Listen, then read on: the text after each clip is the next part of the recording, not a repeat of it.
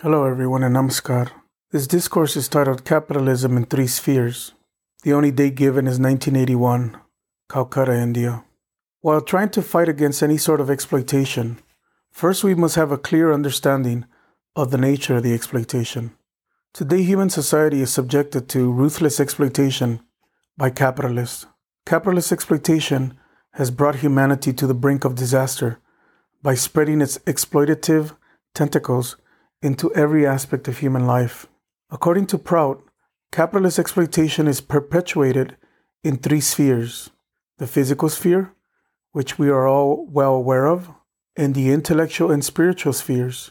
Each of these types of capitalist exploitation is equally dangerous.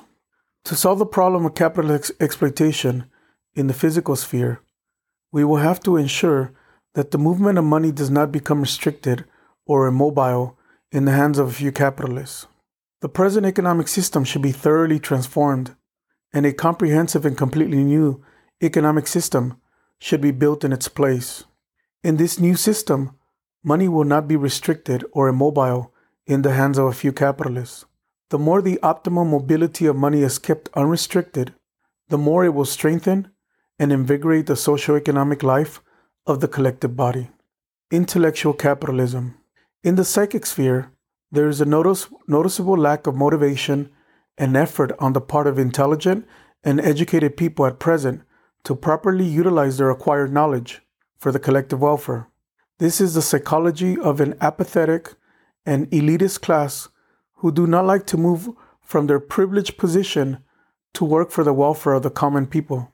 This psychology gives rise to a special type of intellectual capitalism. Intellectual capitalism causes several pressing problems in society. First, the literacy skills of a large part of the population are not developed. Secondly, the socioeconomic consciousness of the indigenous people is not encouraged. Thirdly, unhealthy inferiority complexes and fear complexes influence the minds of the people so that they are kept psychically weak.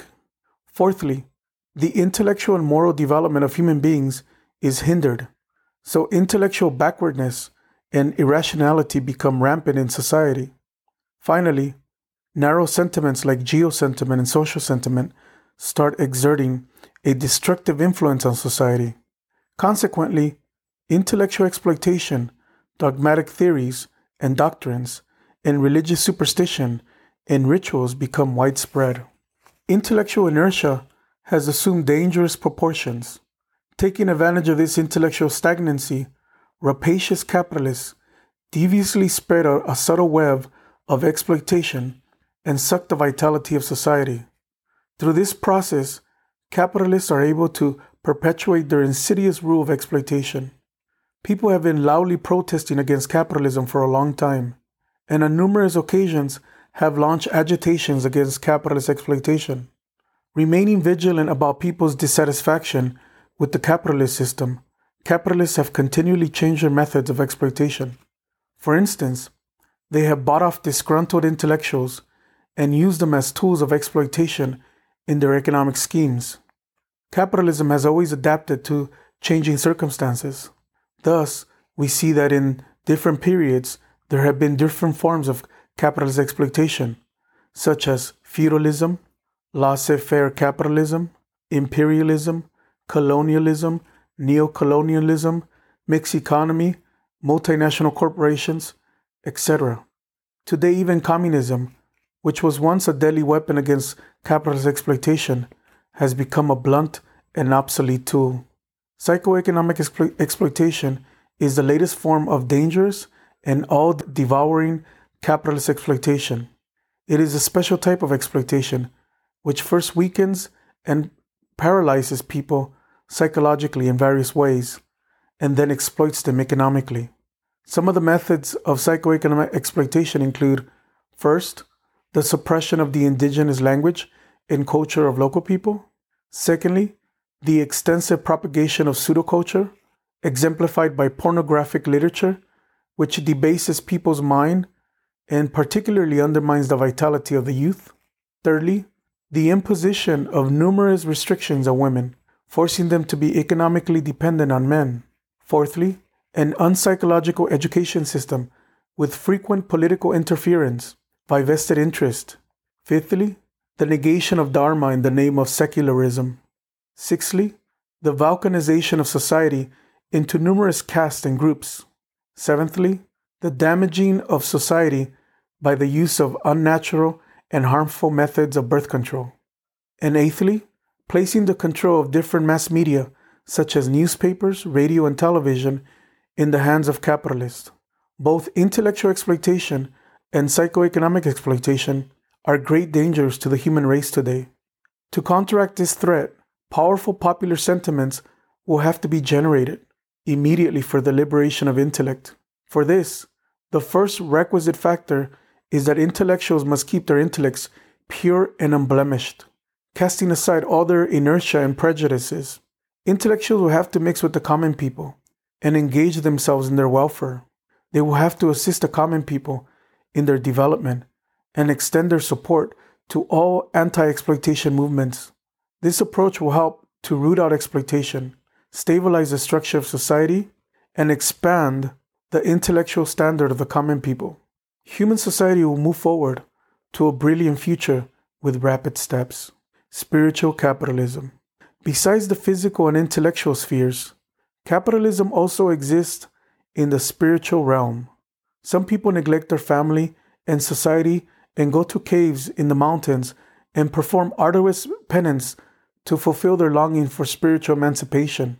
Because of their selfishness, they keep spiritual knowledge to themselves and do not bother to arouse spiritual awareness in individual and collective life. This is capitalism in the spiritual sphere. It is ultra-virus to the very spirit of spiritual practice, which is Atma Mokshartam Jagadidaya Cha, self-realization and service to humanity. To a spiritualist, everything right from the Creator down to a small blade of grass is the manifestation of supreme consciousness. The state of equanimity is one of the main characteristics of spirituality. Without attaining this quality, one cannot establish oneself in the supreme state, and one's movement towards supreme consciousness will be hindered at every step. In ancient times, many people found themselves in this tragic predicament. Genuine spiritual practice is the birthright of all people, in all spheres of collective life, economic, political, social, etc. A scientific and rational outlook is essential. The inculcation of cardinal human values is an urgent necessity. This is the demand of the age. Because such higher values are lacking in social life, there are many incongruities and confusions in society. Today, there is an urgent need for an all-round spiritual revolution in individual and collective life under the leadership of a group of accomplished and idealistic leaders. These leaders should be endowed with spiritual power, and their ideology should be based on the solid rock of spirituality. Such highly qualified leaders are called Sadvipras. They will ensure social progress in all countries and all ages. All genuine spiritualists will have to adjust with the level of the dusty earth, inspired by the spontaneous love of their hearts. They will have to share the wealth of their developed intellects with others to lighten the sorrows and sufferings of humanity. Through their guidance and leadership, human thinking will take a new turn and move along an entirely new path. The latent spiritual power in human beings will be awakened. Through their effort and inspiration, the new people of a new generation will be armed with a bold new optimism and vision of the future and march forward triumphantly. Thank you.